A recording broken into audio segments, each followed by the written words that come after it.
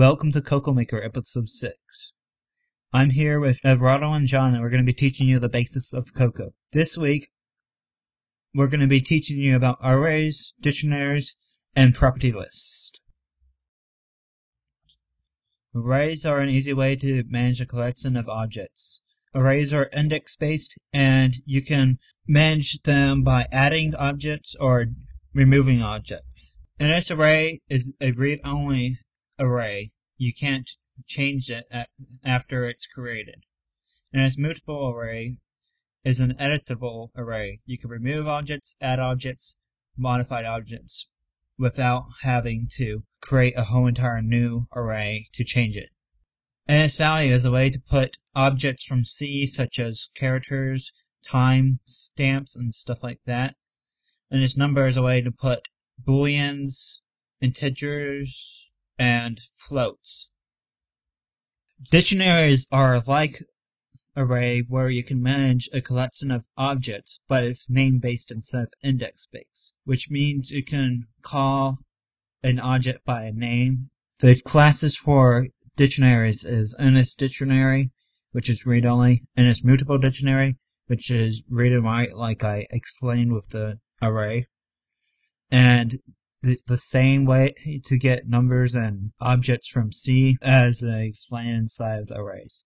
One thing you may be wondering about is how do you save object to your disk? There are many different ways, but the most easiest way is to put an array and save them as a property list. The property list can be XML or binary based. Index array and index dictionary already has methods to save them. If you wanted to get a binary based property list, you would have to use index property list serialization to save the object as a property list that is binary based. Property lists can only have these types of objects: index string, index dictionary, index array, index number, index data, and index date. If you want to get any other types of objects inside of a property list, you would have to use index archiver or index unarchiver to convert it into a index data. Once you convert it into an index data, you can save it into the property list and read it with index unarchiver to put it back into an object. I will explain how to use index archiver and index unarchiver in a later episode. Let me give you an example on how to use property lists, index arrays, index dictionaries, and index property list serializer. In the main function, I have the index auto release pool as usual. On the first line of the code, I'm logging out. This is an array that we're making. We're making the array with index array with objects, and then we're passing orange, apple, and banana, along with new at the end to indicate that it's the end of the array. The next line, we're going throughout the array with a for loop. I explained for loops in a podcast earlier. Let's see what the output is of this. And the output says array orange, apple, and banana. Let's say that you wanted to sort an array. Here's how you do it. You pass the array you want to sort, and you call the method sorted array using selector. Selector means basically a reference of a method. The selector we're calling, or method we're calling, is compare.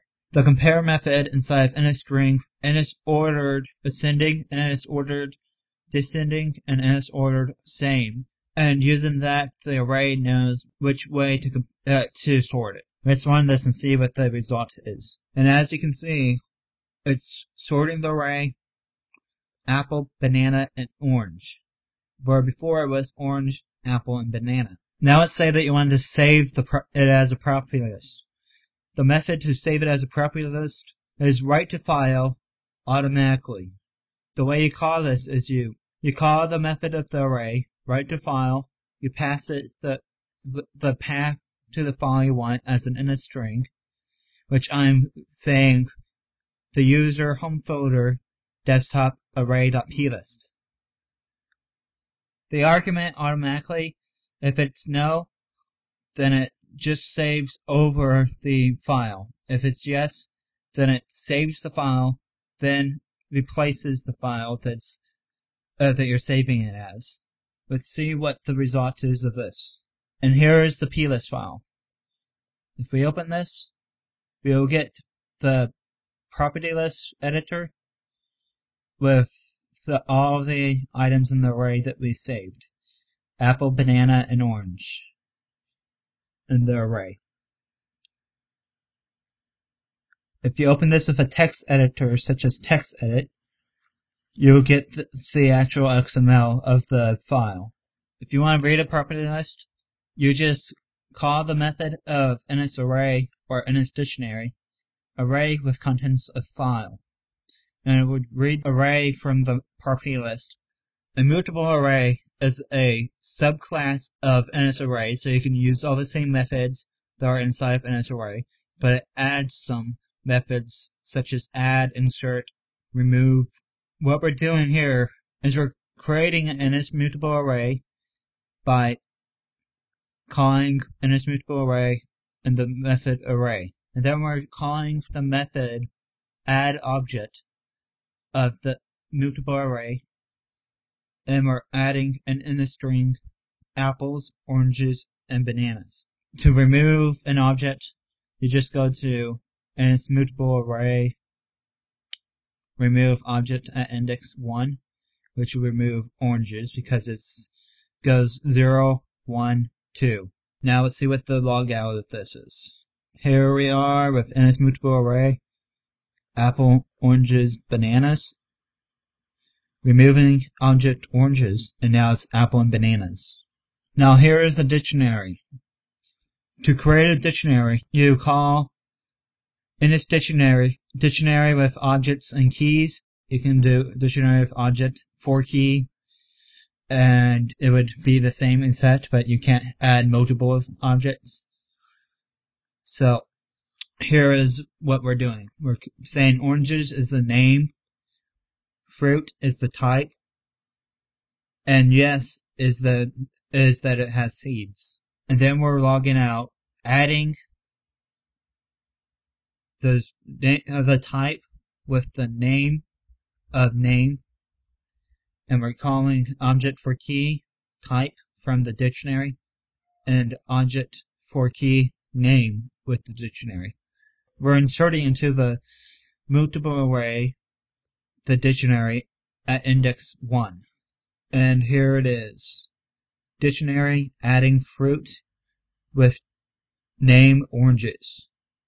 And here it is. Apple, oranges, seeds 1, type fruit, just as we expected. Now here is how you save a plist using NS plist serialization. Basically, it returns an NS data with the contents of the plist.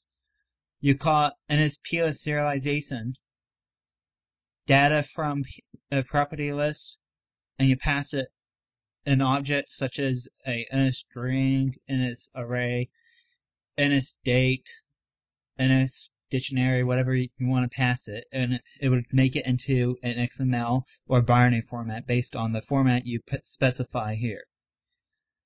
It would return an error if you pass it in a string. Then we just write out the data that was returned to a file, which I'm writing to the mutable array on my desktop. And we're writing automatically just in case of an error during writing. It would just not break anything that's currently there. Now let's test this and see what the output is. And here's the output. We get an NSArray with apples, and then a dictionary that has name of oranges, seeds with a boolean yes, type fruit, and then another string with bananas. The XML that was returned looks like this. You can go ahead and do some more testing on your own. Here is how a mutable dictionary works. We create a dictionary with NSMutable dictionary, which returns a blank dictionary. And then we set object salad as name, veggie as type, and then we're doing NSDate date for the time, and its number with Boolean no for seeds. And then we're saying that we're logging out that we're adding the type and with the name of name. Same thing as above. And then we're inserting it into the mutable dictionary at index of 0. That means at the very top of the dictionary. The array. Now let's see the output. And as you can see here, mutable dictionary, adding veggie with name salad. At the very top of the array, there's salad, seeds, no, and the current time that it was at.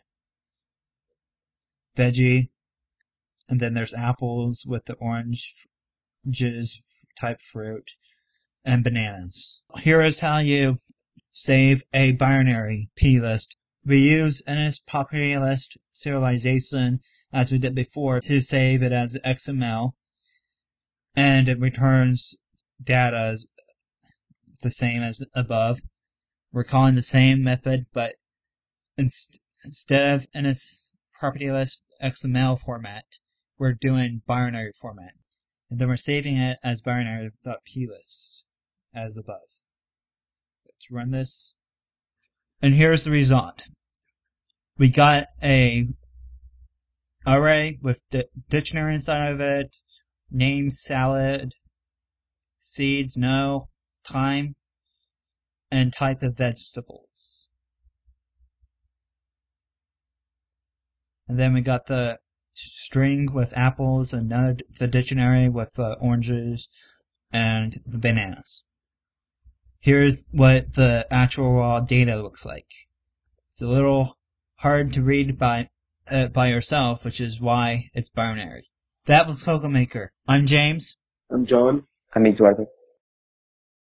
If you have questions, please feel free to email me, and I would be sure to answer you one way or another. If you would like to visit our website and check out all the notes that I put up there, go to coco.mrkekosmedia.com. Thank you for watching CocoaMaker and enjoy programming in Cocoa.